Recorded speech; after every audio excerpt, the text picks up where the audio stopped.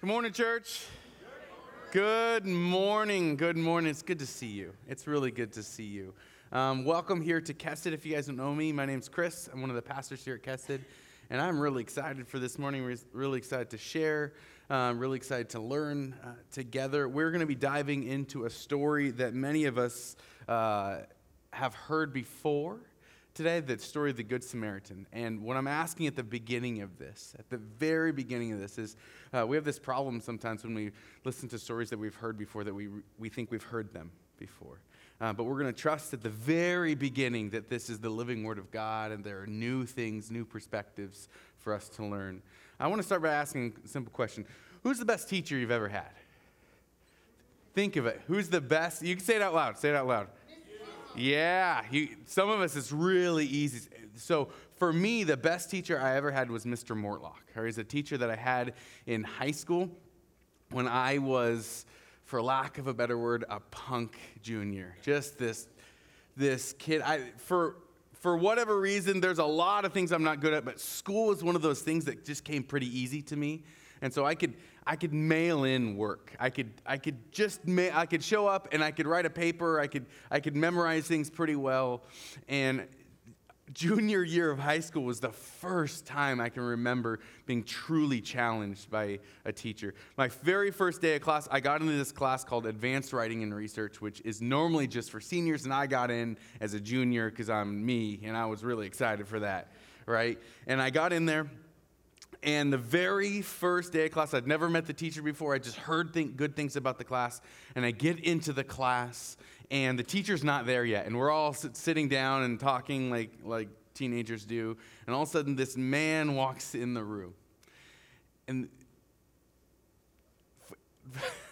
the word I would use, and this is with all honor and respect, was frumpy. All right? This short, squatty man. I didn't know you could do this as a teacher, but every single day of class, he wore sweatpants, all right? I didn't know that was allowed, which is awesome, all right? Sweatpants and a long T-shirt, all right? He had a beard and glasses, short and stocky, and he walked up to the front of class, and I'm like, who is this guy? Right? Who is this guy? And he introduces himself at the beginning of class and says, hello, class. My name is Mr. Mortlock, and we're about to go on a journey together. He says, but there's some things necessary for us in this journey for us to accomplish what we want to accomplish on this journey. And one of the first things we're going to have to establish is trust. So here's what I'm going to do. He said, this is kind of unorthodox, but I've actually prepared a test for you. And we're all like, we're 39 seconds into class. What exactly can we have a test on right now? But he hands out a test, and he goes, and this test actually matters. You're going to get a grade, an actual grade on this class. I want to see where you're at when understanding advanced writing and research. And we're like frustrated, and goes, but here's the kicker. I'm actually going to leave the class while you're taking this test. But I want to show you one more thing. And he grabs a piece of paper, and he shows it, and he says, this is my resignation letter. And he says, I typed this up ahead of time, and I'm going to leave the class, and if any of you cheat during this time, if you talk to your neighbor, all right, if you talk to your neighbor and you collaborate and cheat, what I'm going to do is I'm going to walk down to the principal's office, and I am going to hand over my resignation letter to the principal today. And I won't have a job anymore. My family won't have an income anymore. And so have fun with the test. And so he just walks out at that point out of the classroom, and we're all just stunned. And we were like, what is going on? And I'll never forget I'm sitting near the back because I'm the junior, right? And there's a kid in the very front seat, and he starts to turn around, and he doesn't even say anything, and everyone just says, turn around, right? And we take the test. And this man, Mr. Mortlock, I still remember, I took another class for him my senior year. He's the greatest teacher I ever had because he had this way of not just throwing information at you, but engaging you right where you're at. And he knew teenagers needed, the ones that were especially going into advanced classes, they needed to be challenged. And not just challenged in terms of what information that they knew, but how they brought their whole self to a project, how they did that. And so not only did he do this, but he individually sat down with every single person in the class, and he asked two questions. He said, what are you hoping to get out of this class? And I remember as a junior going like, an A? Like, I don't know. At that point, I'm not going, I really want to learn and grow in wisdom and experience and everything else. I'm like, oh, I don't know, an A, right? And then he said, what are you hoping to get out of me? Again, an A? Like, that's the answer to me, right?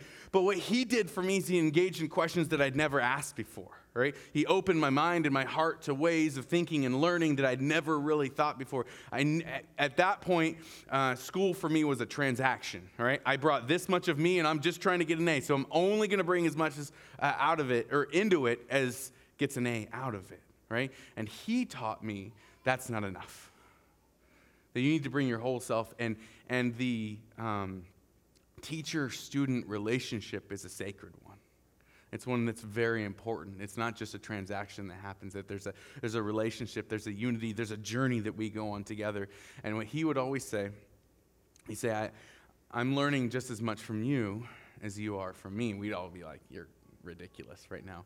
And he taught me this thing, and I still teach my son to this day, where when you learn something new, and this is nerding out for just a second, when you learn something new, your brain builds in a dendrite tendril. So it's a new little synapse that forms in your brain when you learn something new. It's this little the thing that happened. It isn't straight, though. It's kind of, if you were to look at it in a scan, it's curly, right? And so he had this 4-year-old at the time. He told us all the time about what she's learning. He taught her that when she learned something to go like this, right?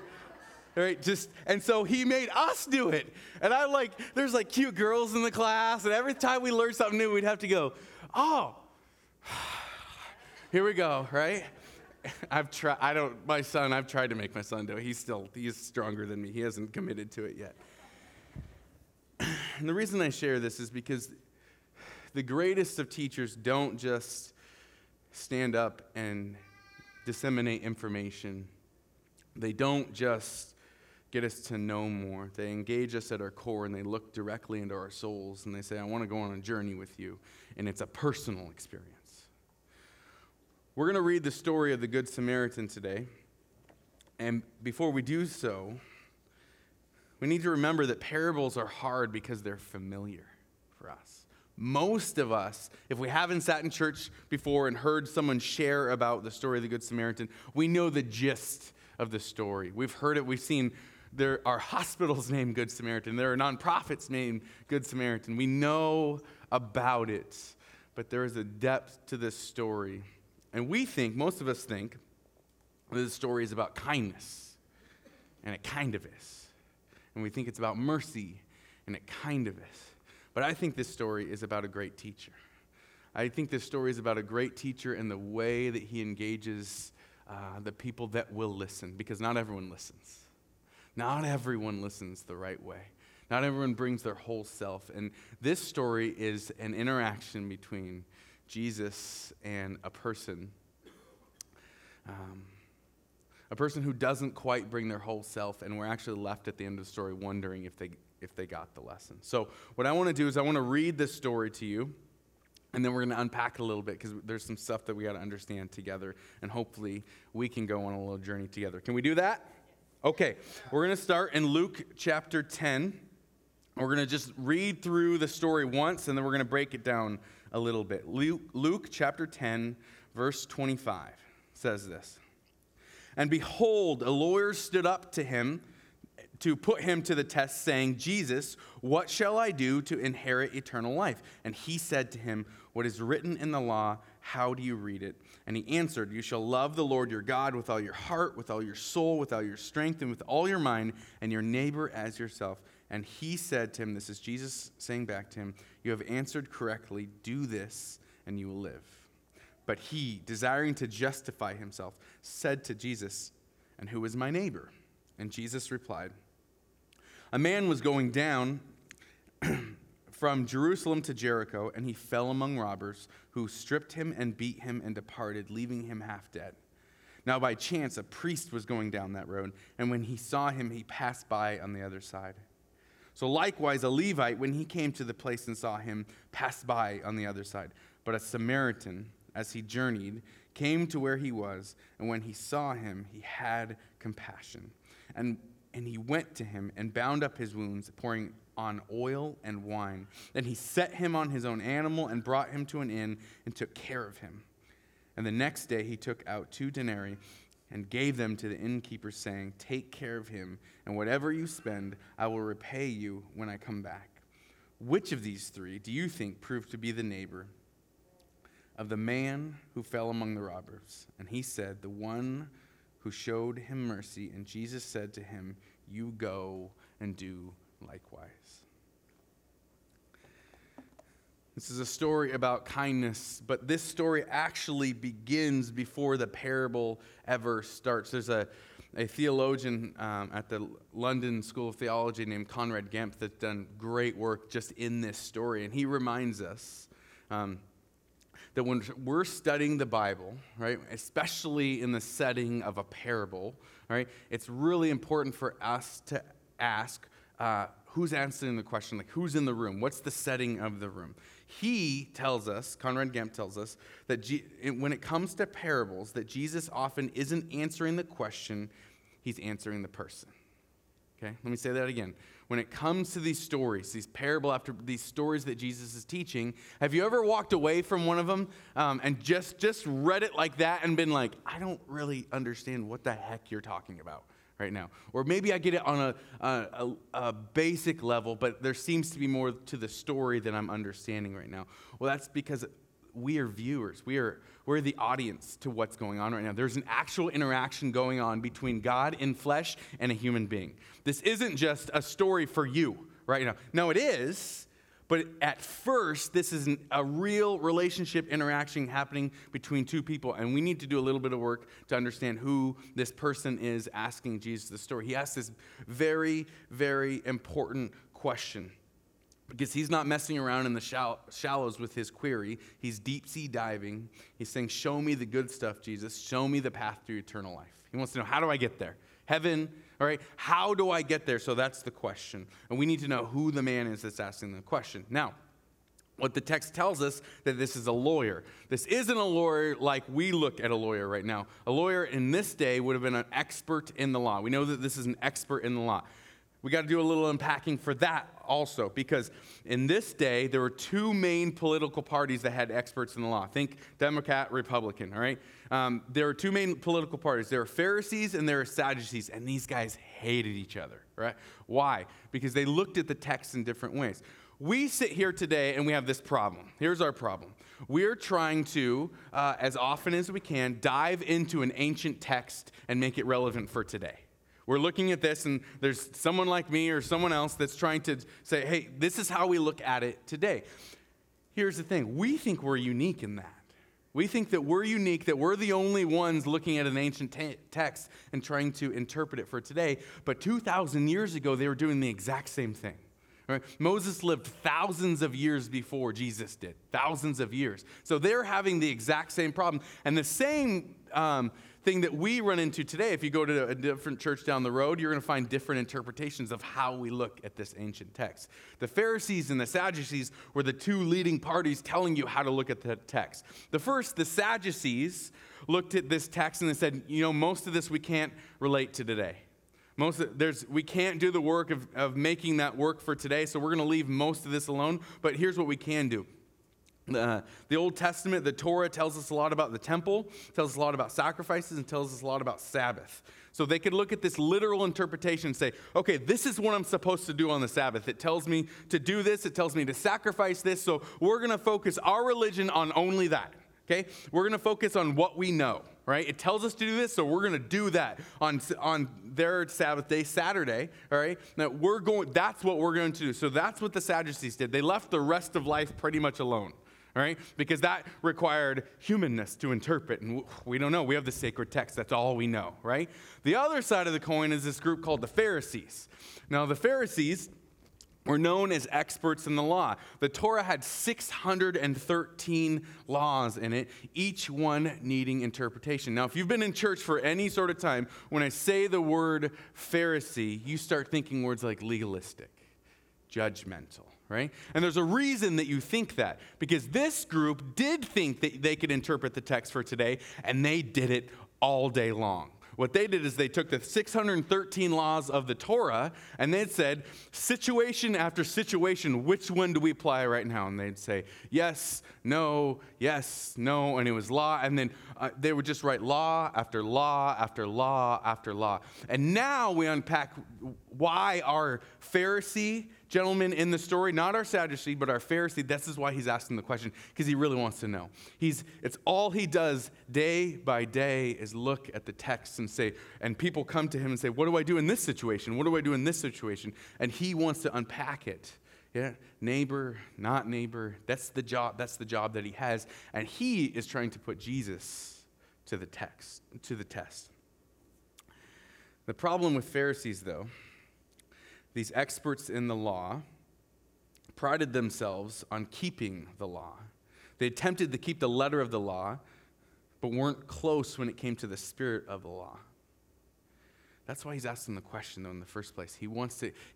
If you could imagine, if this was a movie, right, this would be a scene in a room and a man surrounded by books and probably have glasses on, and he's taking notes somewhere, and he's very worried about us making sure we follow the rules. And our job, though, Jesus' job, isn't just to get us to follow the rules. He wants our whole self brought to the situation. So this is what I love these stories because Jesus himself doesn't play by the rules. He doesn't play by our rules. Anyway, this man tries to corner Jesus. This man tries to come to him and be the authority and say, I kind of know how the law goes, and so let's see what your interpretation is and how quickly the story turns. And he asks, Jesus, how do I get eternal life? And Jesus goes, what does the text say? All of a sudden, this guy's taking the test. He tried to put Jesus in the desk right now to take the test, and he's now taking the test. Jesus says, what is written in the law? And then he says this really important thing. Please don't miss this. He says, how do you read it? What is written in the law? All right? What does the law say? And then there's this other part. How do you interpret it? Anyone ever put together IKEA furniture? Okay? I had to do this the other day. I read the instructions to start with, and then I had to go back and really, actually read the instructions. This is what Jesus is saying. You can read stuff and not really read it. You can understand, but not really understand. So what Jesus is turning back to is, I know you know what to do here, but let's see if you know what to do here. All right? So he puts him to the test. And our Pharisee, he gives an A+ answer. You should love the Lord your God with all your heart, soul, mind, and strength. Love your neighbor as yourself. And Jesus is like, gold star, way to go, buddy. Right? But he doesn't just say, hey, learn this and teach others to do this. He says this. Jesus responds and says, do this and you will live. Right? Do this. Not learn this, not teach this, all right? Not write this down. But he says, do this, live this out, and you will live. But our Pharisee friend, because he's all about rules, because he really wants to know, he asks, well then, who's my neighbor? Right? He wants to know.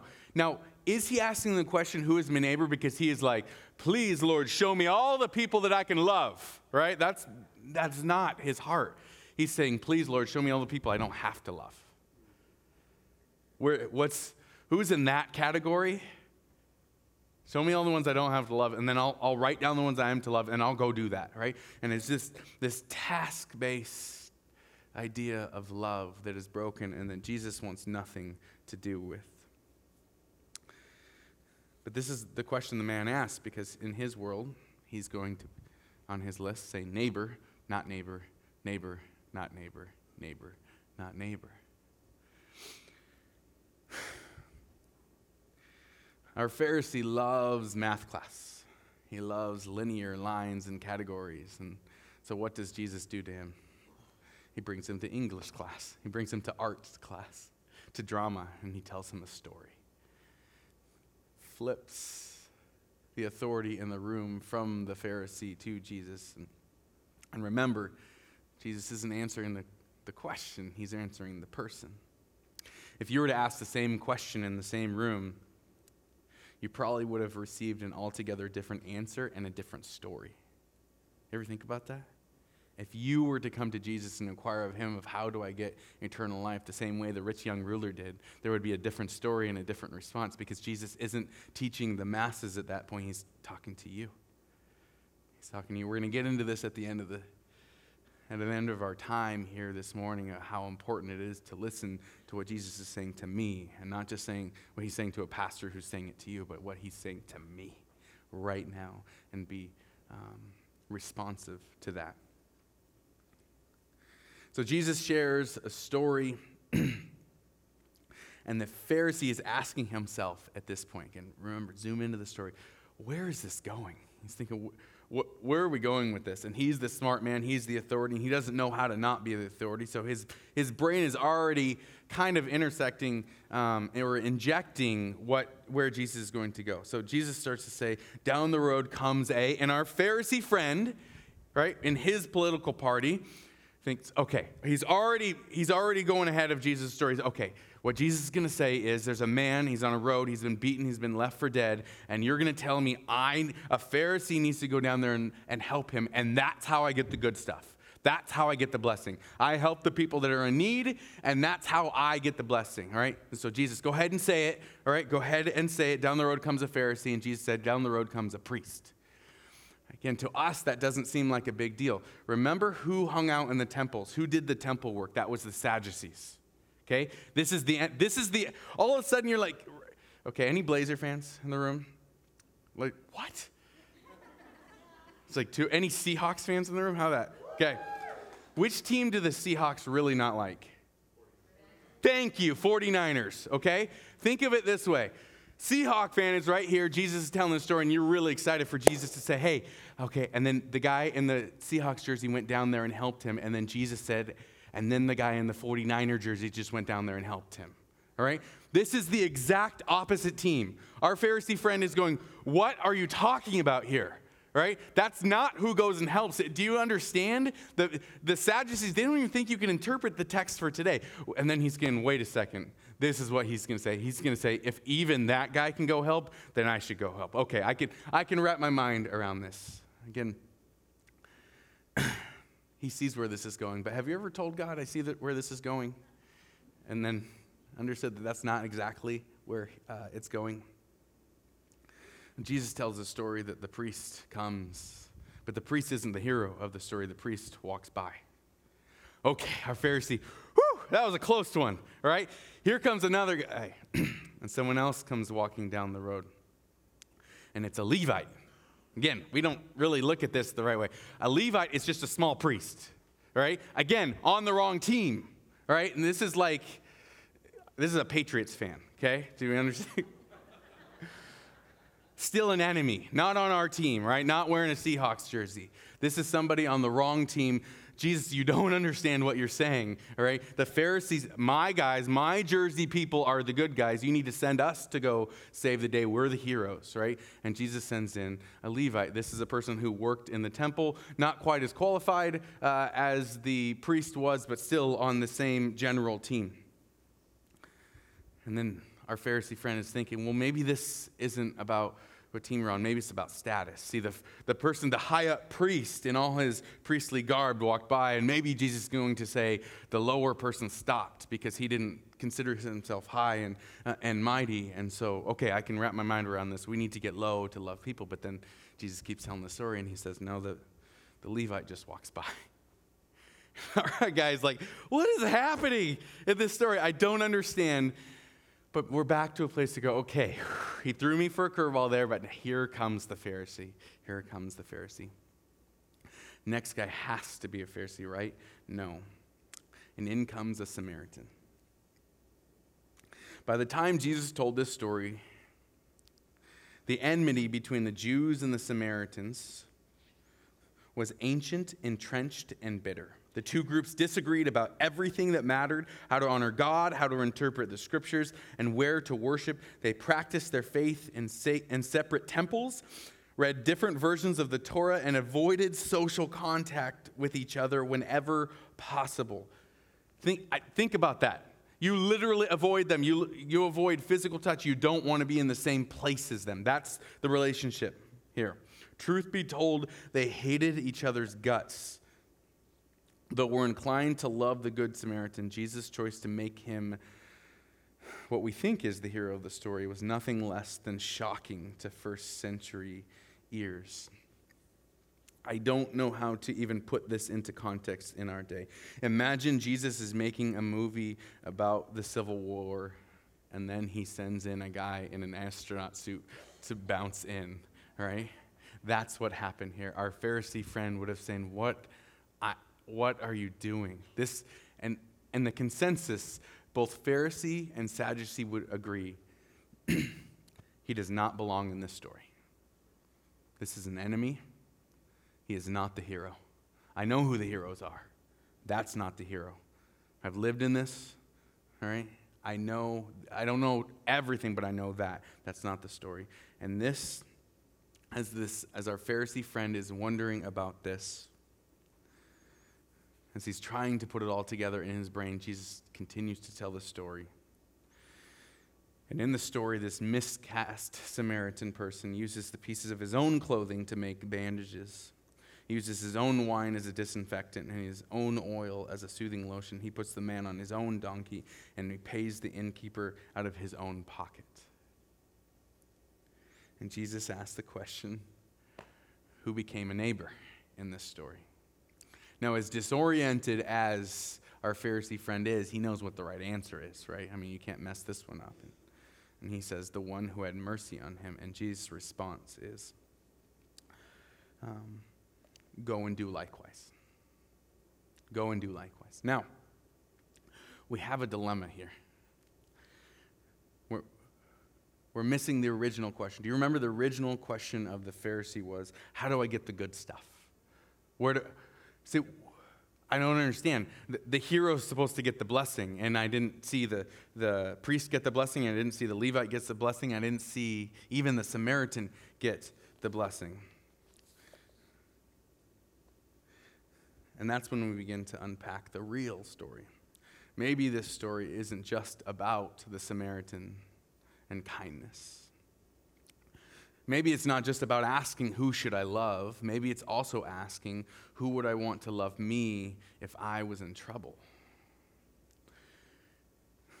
If I'm the Pharisee and I'm trying to find myself in the story, Jesus made it really clear I'm not the first two characters, right? He actually made it really clear that I'm really not the first three. He painted the picture of the only three people I can really be sure that I'm not. I'm definitely not a priest. I'm not a Sadducee. I'm definitely not a Levite, and I'm definitely not a Samaritan. So if I'm looking for me in the story, there's only one person left to find, and that's the man laying on the ground in need. And this is where the story turns, and this is where they leave us in the story. We don't know the response of the man. We don't know if he saw it or he didn't see it. Jesus, the great teacher, is not teaching to answer the question. He's answering the person. He sees a person who is the religious elite who wants to know, how do I get the good stuff? And Jesus is inviting him back to remember, you're not the hero of the story. All of us want to, when we hear a story like this, you didn't think of yourself as the person laying on the ground. You thought of yourself walking as the person walking down the road, and you wanted to, in the same way, know, what do I do, right? Okay, so that person loves in that way. That's what I'm supposed to do. That's how I get the blessing. And Jesus is saying, back up. We got to back up way before you can get to the hero of the story. You need to back up, and you need to understand that before you ever can be the hero of the story, you're the one that's in need, and the hero comes. The hero of the story is Jesus. The hero of the story is the God who sends both friend and enemy to show kindness to us. The hero of the story is this God who, though he didn't need to, out of his character and nature, showed kindness and shows kindness to us still, enemies of him. This is where we start the story, by realizing how much and diving into the depth of how much kindness I have received. It isn't just about how much I can give. The only way I can truly give the way that God gives is to remember and recognize how much I have received myself. It's the only way that we can do it. I was humbled thinking about this. God always does this to me, right? Always. Whenever I'm getting ready for a message, he just says, hey, we're going to live this out. All right? We're going to live this out. Same thing he did to the Pharisee. I hope I'm not a Pharisee. But he does the same thing to me. And this week, I am working in my garage. I do that quite a bit. I like restoring some furniture, and it's hot during the summer, right? And so I have my garage door open. And oftentimes I'm listening to like a sermon or a podcast, and I'm in there and I'm sanding something, and all of a sudden I hear a voice, and you're like not knowing someone's there, and they talk this close to your face, and that's what happened to me, and I got really startled, and I look up, and there's a man standing in my garage right now, and I recognize him. He's kitty corner across the street from me, and I don't remember his name, and here's the problem. I've been living here for almost 4 years, right? Full confession, honestly. See him, wave at him. How you doing, neighbor? And he comes over and he says, hey, I see you in here working all the time, and I'm having to get rid of some stuff in my garage because I'm having some health problems and I can't do the stuff that I used to do. He's retired. And I'm wondering if you would like a sander. And I'm like, what? And it's this beautiful, like, industrial belt sander that absolutely I want. Guys, we want.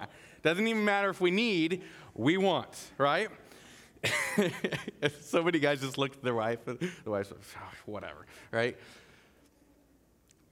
But here's the thing about my neighbor. I don't know a lot about him. I'm pretty sure he's not a Christ follower. He is quite an artist, though. I've never heard anyone that can interject curse words into every sentence. It's an art. After like 2 minutes talking to him, I was just like, this is amazing. Like, I'm quite impressed by this. Right? You're talking to me about a sander, and there's, wow, like how many 4-letter words can you fit into that sentence? I'm quite impressed. Though this is the way that he talks and his language, and then he says, oh, you know what? And I'm also getting rid of these workbenches. There's these beautiful workbenches. I'm getting rid of these. Do you want these? And I'm like, uh-huh, right? Yes, I would like these. And at this moment, you just get those moments in life where God just kind of pokes you in the chest. And this is one of those where I realize that my neighbor who doesn't follow Christ is out-neighboring me. I can't even remember his name. He didn't wake up this morning and be like, okay, Lord, how can I bless the people around me? He just saw a need and was like, hey, I'm going to be kind to this punk kid across the street who doesn't have as good of tools as me and is doing the best he can in his garage. And you know what? Instead of selling this on Craigslist, which he could easily do, or giving it to somebody else, he just came across to a guy he didn't know and said, here you go. Here you go. And Gene out-neighbored me, right? But I'm on the winning team. But I'm wearing the right jersey. I don't understand. He's wearing the wrong jersey. I'm the one that's supposed to out-neighbor him, right? I'm on the winning team, but he out-neighbored me. And so maybe it's not just about wearing the right jersey when it comes to kindness. Maybe there's something deeper to understand about that. This very same day, okay, this is how God works, just same day, he runs me through the gamut. This is Monday, so this is happening during the day, and then I go with my son, and we got to go to Home Depot, and I have to get some boards for another project that I'm doing, and so maybe you're like me, and I think this is what hell is like. Hell is like being in the store, and you don't know where something is, and you can't find a person, right? That, to me, is what hell is like. When I don't like not knowing, and then, like, literally just walking around and not finding something is the worst ever, right? When you're at Home Depot, though, who are you looking for? They're wearing a what color vest? Orange, right? We all know this, right? Micah, my son and I were walking around, and he's loving it because he gets pushed around the cart, and I'm frustrated because now I'm like 13 aisles down from where I'm supposed to be, right? But all of a sudden, a guy and a girl walk around the corner, and they're both wearing orange vests. And I'm like, hallelujah, we're here, the promised land. So the guy gets about 5 feet from me, and I say, hey, can I ask you a question? And he doesn't say anything. Actually, doesn't even stop doing this. He just stops. You ever have that interaction where you're like, I don't really know what to do next here. I asked you a question, you're not answering. So I was like, well, I guess I'll just go forward with this conversation here. And I'm like, so I'm looking for these boards, and I went over there, and there's only 2 boards left. I need 3 of them, and do you guys have them anywhere else? And I have never in my life been talked to so rudely by an employee somewhere. And he says, I'm helping someone else right now. I don't know. And I'm like, okay, right? I'm here. My son's here. He starts to walk away, and he gets about not even 5 steps from me, and he says out loud within earshot, have any manners, to the girl right next to him. To where my son goes, why did he just say have any manners, right? Like he's just asking the innocent, just going like, why did he just say that? And I don't know what it was, even though I was just blessed, right? We lose it, something in me. I'm pretty good at just being like, whatever, bro, right? Something in me was like, oh no, you didn't. Like, and I start walking that direction, right? Well, he goes around the corner, and I walk around the corner, and he's gone, and I'm kind of like, all right, Chris, you're dumb. Just stop it, right? Not a big deal, okay? Not a big deal. But it's just one of those things.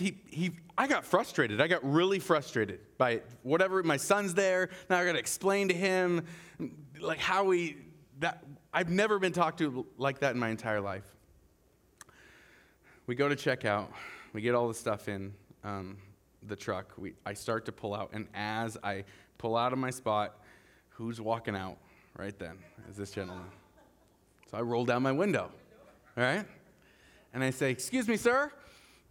Just, if there's a light for shut up, Chris, like that could go on, it's right now, right? You're just been blessed. You just been shown kindness. And I go, can I ask you a question? And this time he goes, sure. And I go, did you say, have any manners when we were in there? And his face gets white and his eyes get big. And he goes, no, not me.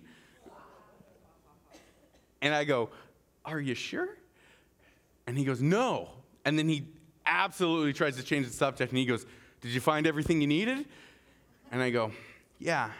And then, again, I get out of flesh Chris mode back into, stop it, right? You've been shown so much kindness. First of all, I have my son. I'm an example to him. And I say, you know what, sir? And I look at him, and he's got sweat beads on his face, right? And this isn't, and I know that's laughing. This wasn't sweat beads he's sweating right now. He's always had them. And he's been working hard. And I probably just caught him at an off time, and I don't know how long he was working on that project. I don't know what he was doing. He obviously had someone else helping him, and I caught him at a wrong time, and I got to say, you know what, sir? You're working really hard, and I hope you have a really good day, all right? And then I got to pull over, and again, this is the conviction part, right? The Bible tells us that God's kindness leads us to repentance, right? What is repentance? Repentance is turning from not only what I believe and I think, but also turning my actions. And I got to tell my son, I said, hey, because Micah, when he is so honest, he's like, he lied, right? And at first I'm like, no. And I was like, he did. He absolutely lied. Yeah, he lied. And I said, sometimes people do that. And sometimes people do that when they mean to, and sometimes people do that when they don't mean to. But here's what we can do. Let's pray for him tonight, all right? So when we went to bed that night, we prayed for this gentleman, this sweaty gentleman who lied to us, all right? And Micah, even that night, was like, don't forget to pray for the liar guy, right? Just love it. But in that moment, it was so easy for me. This had been like an hour since I was crazy blessed by a neighbor. And it was so easy for me to forget to be a neighbor back, right? When we look at the idea of being a neighbor, we have to start with this belief and this recognition that we are so blessed as people, that God has and is and will continue to show us kindness, and we are to see it and we are to recognize it continuously. 2 points to the story that I see. You're not the hero. When you look up in my commentary this week, when you look up the idea of mercy or kindness, which is a word that can be interchanged in the Greek. My commentary said this week: it's an attribute of God and quality desirable, but not consistently found in humans. You're not the hero, but you can be. You're not the hero, but you can be. The more that we don't just try to white-knuckle kindness, but actually from the core of ourselves recognize the kindness every single day that we're shown, not just from heaven above, but also from a stranger and a neighbor.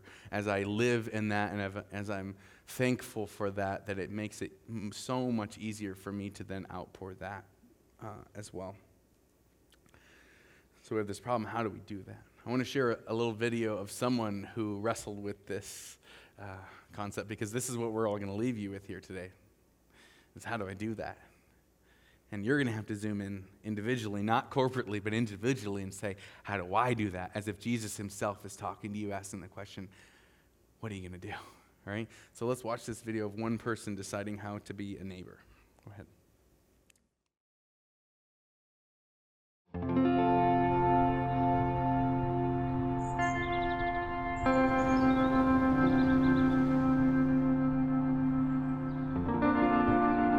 I always thought I'd go far away on mission. I really did. I really thought my calling would be international, and I never in a million years thought that the Lord would ask me to walk outside of my door in the mission field where I live and get to know my neighbors. I'm Kristen Schell, and I live in Austin, Texas. I am a wife and a mother of 4 children. Any given day, I am in the kitchen or in the minivan. I am active in the kids' school. I'm a writer, and I volunteer at church. We've been in this neighborhood almost 10 years. I always knew we were supposed to love our neighbors because that's the great commandment. But how you live that out day to day is hard, especially when you don't know your neighbors, which is the situation I was in. I did not know my neighbors. Sure, I knew, a handful of them. And so there was this huge question, what do you want me to do, Lord? Here I am, Lord. What do you want me to do? Do you want me to walk across the street and bang on doors? Do you want me to take cookies? What do you want me to do, Lord? God answers prayers in really winsome ways.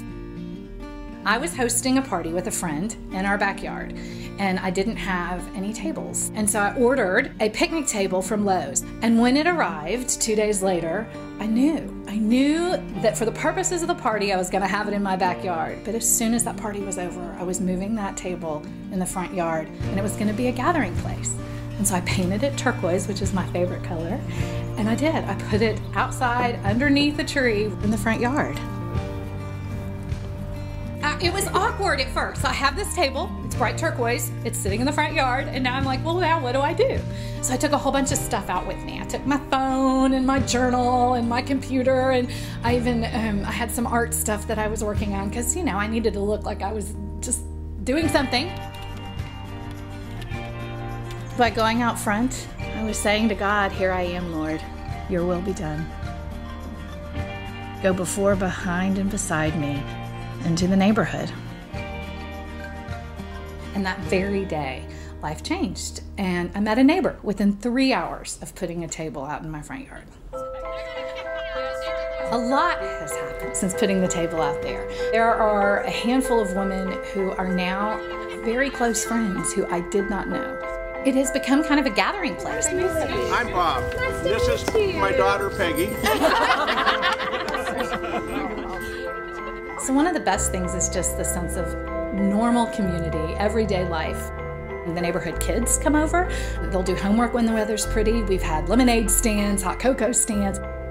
More intimately, it's a place where I can meet and have met neighbors who now pop by with coffee, and just for 15 minutes, a conversation over coffee that wouldn't have happened. The Lord has taught me, and I am learning to be present.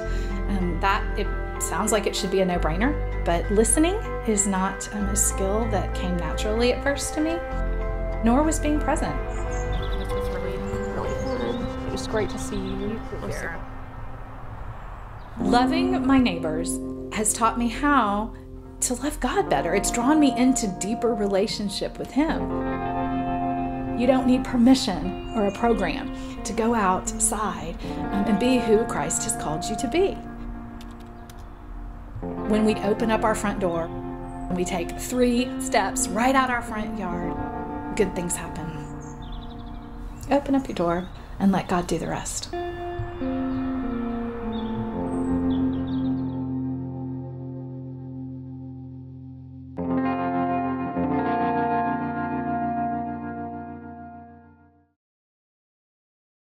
If you look back at our story, we're reminded that Jesus won't award the title of neighbor to just anyone. He asks the question, who was a neighbor? It isn't proximity to someone, isn't because you live down the street to someone, it's an action. He won't award the title of neighbor to just anyone, and he sets a purposefully high bar that is meant to challenge and humble us. It is meant to humble us. If you were to look at the story of the Good Samaritan today, right? Seems simple. He comes up and he sees this man and he treats his wounds, right? Most of us would do that. Most of us, we see a person hurting or bleeding on the ground, we're going to do the best we can to treat them. But then not only that, he gets out of his only mode of transportation and he puts the other man on it. So I want you to imagine you're on Main Street in Vancouver and see someone hurting and then they need to get to the hospital and, well, you have a motorcycle or a bike and you put them on it and you say, I'll walk. I'll get down there. And then you get to the hospital and you say, the bill's on me. How expensive would that be today, right? We need to look at this story in our own context. And then not only am I going to stay there helping you, but then when I have to leave, I'm going to say, here's some extra money, and anything else he needs is on me. Now, this is the bar set by Jesus. This is what a neighbor is. This is what we are to live into. And that should humble all of us. That should humble all of us back to this place of recognition of how blessed am I? How much kindness have I been shown? So I tried to, the best I could this last week, look at and recognize the kindness I saw around me. We did this event for our youth ministry that we've done the last few years called Lake Day. And we go up to Crescent Bay and bring a whole bunch of kids with us, right? And we're so blessed. People bring up their boats. We pull kids around in tubes. I said it last week. It's just really hard to have a bad day on a jet ski or being pulled behind on a tube, right, when you're on a lake. Just really hard. But people give their time. And I snapped a couple of photos that were just really telling of neighboring, and maybe not neighboring in the way that you would think of neighboring. And so I want to show a couple of these. So my son got to go, right? My son's 7 years old. And his buddies, right, he calls them my friends, right? His friends, Parker on the right and Tori on the left. My son normally, in these situations, sticks by me and sits with me on the bus, right? I got on the bus and all of a sudden, Mike is just sitting between his buddies, right? And they're playing Plants vs. Zombies with him on the phone. And I'm watching this, and I had to snap a picture of it because they're all smiling for a reason. That's not a fake smile. That's kindness right there. My son did not stop talking about his friends, right? Because he's the cool guy getting to sit with the big kids on the big bus, right? He's shown kindness by these guys. So not only do they just say, hey, cool, you can sit with us on the bus, and they weren't put out by that. They actually were overjoyed by that kindness. Then we went tubing on the boat, and we can show the next one. Okay, this one's a little hard to see, okay? But this is those boys, all right? If you really zoom in, and it's a little pixelated, but you can see their faces, all right? You can see the joy on these three guys' faces. This is Parker, and this is Tori, and this is our other friend, Will, and my son right in the middle. And if you really look, you can see these guys are down here. My son's actually a good 8 inches off of the ground bouncing at this moment, all right?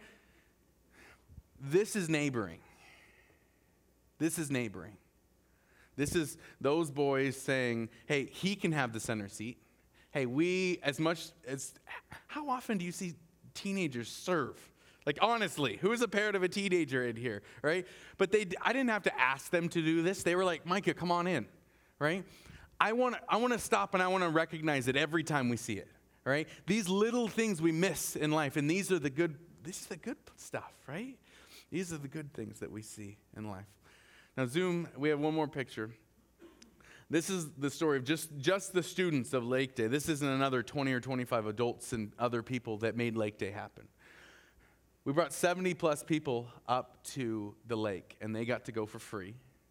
And they got to go have hot dogs, and they got to go play 9 Square, this game that takes forever to set up.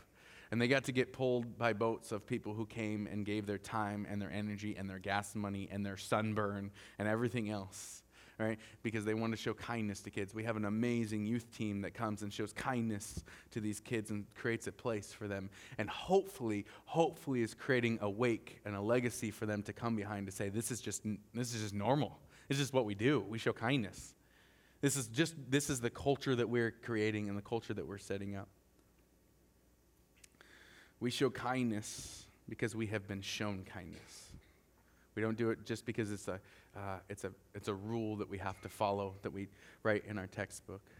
The great teacher, Jesus, comes to us, and he knows where we're at in the story. And so as we kind of close today, I wonder if he were to sit with you, and I wonder if you were to ask a question, how would he answer? And we're talking about the idea of kindness right now.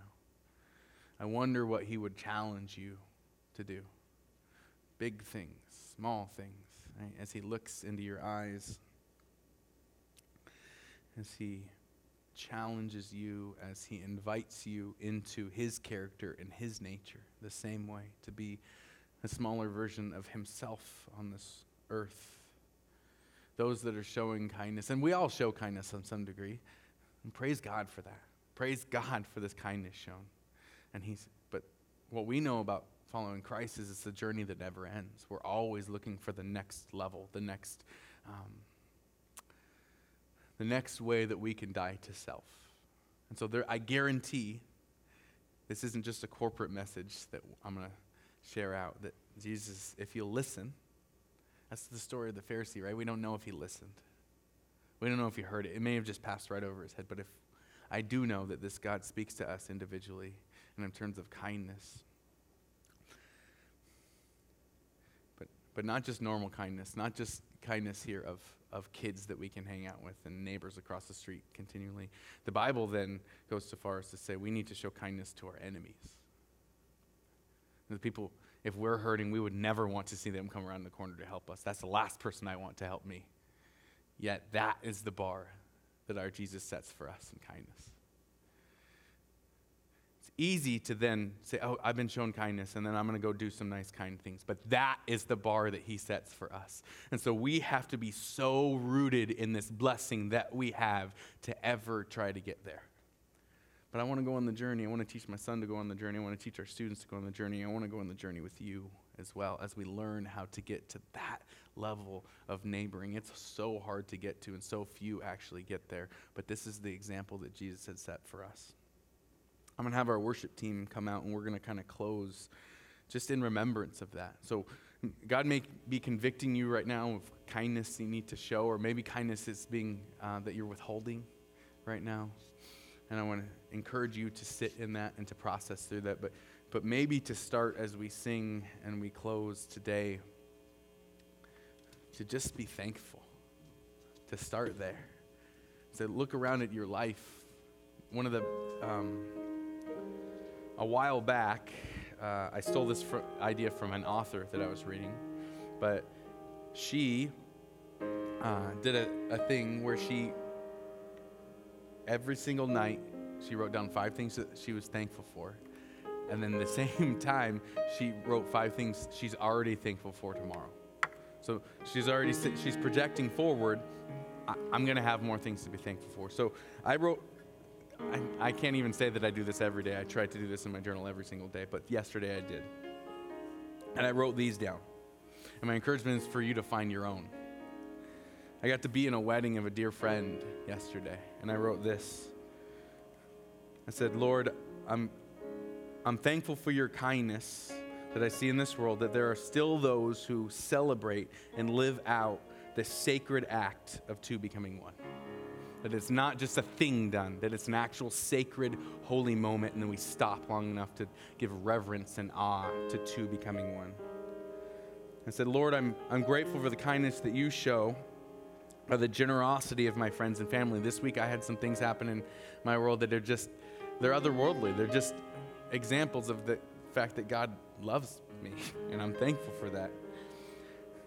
I'm thankful for the kindness that God shows, that he is still growing me and he's still active in my life, that he will walk my colorfully sharing neighbor across the street to work on me. I'm thankful that I have a community that is safe for me to confess to, that I'm not there yet. I want to be, but I'm not there yet. And Lord, I'm thankful for the kindness that you show, I know that tomorrow will bring all new kindness to celebrate. I know that already. We have this great teacher in Jesus who's showing us kindness today, and I pray that you'll recognize it. Will you pray with me? Heavenly Father, as we go into a time of worship and song and praise, my prayer is that we would see kindness as a supernatural act, that we would celebrate it as a sacred experience, that we would show gratefulness for it as a precious offering, and Lord, that we would offer it as a never-ending resource. We're grateful for your kindness, Lord. May you show us how to offer it and share it with the world. In Jesus' name we pray. Amen.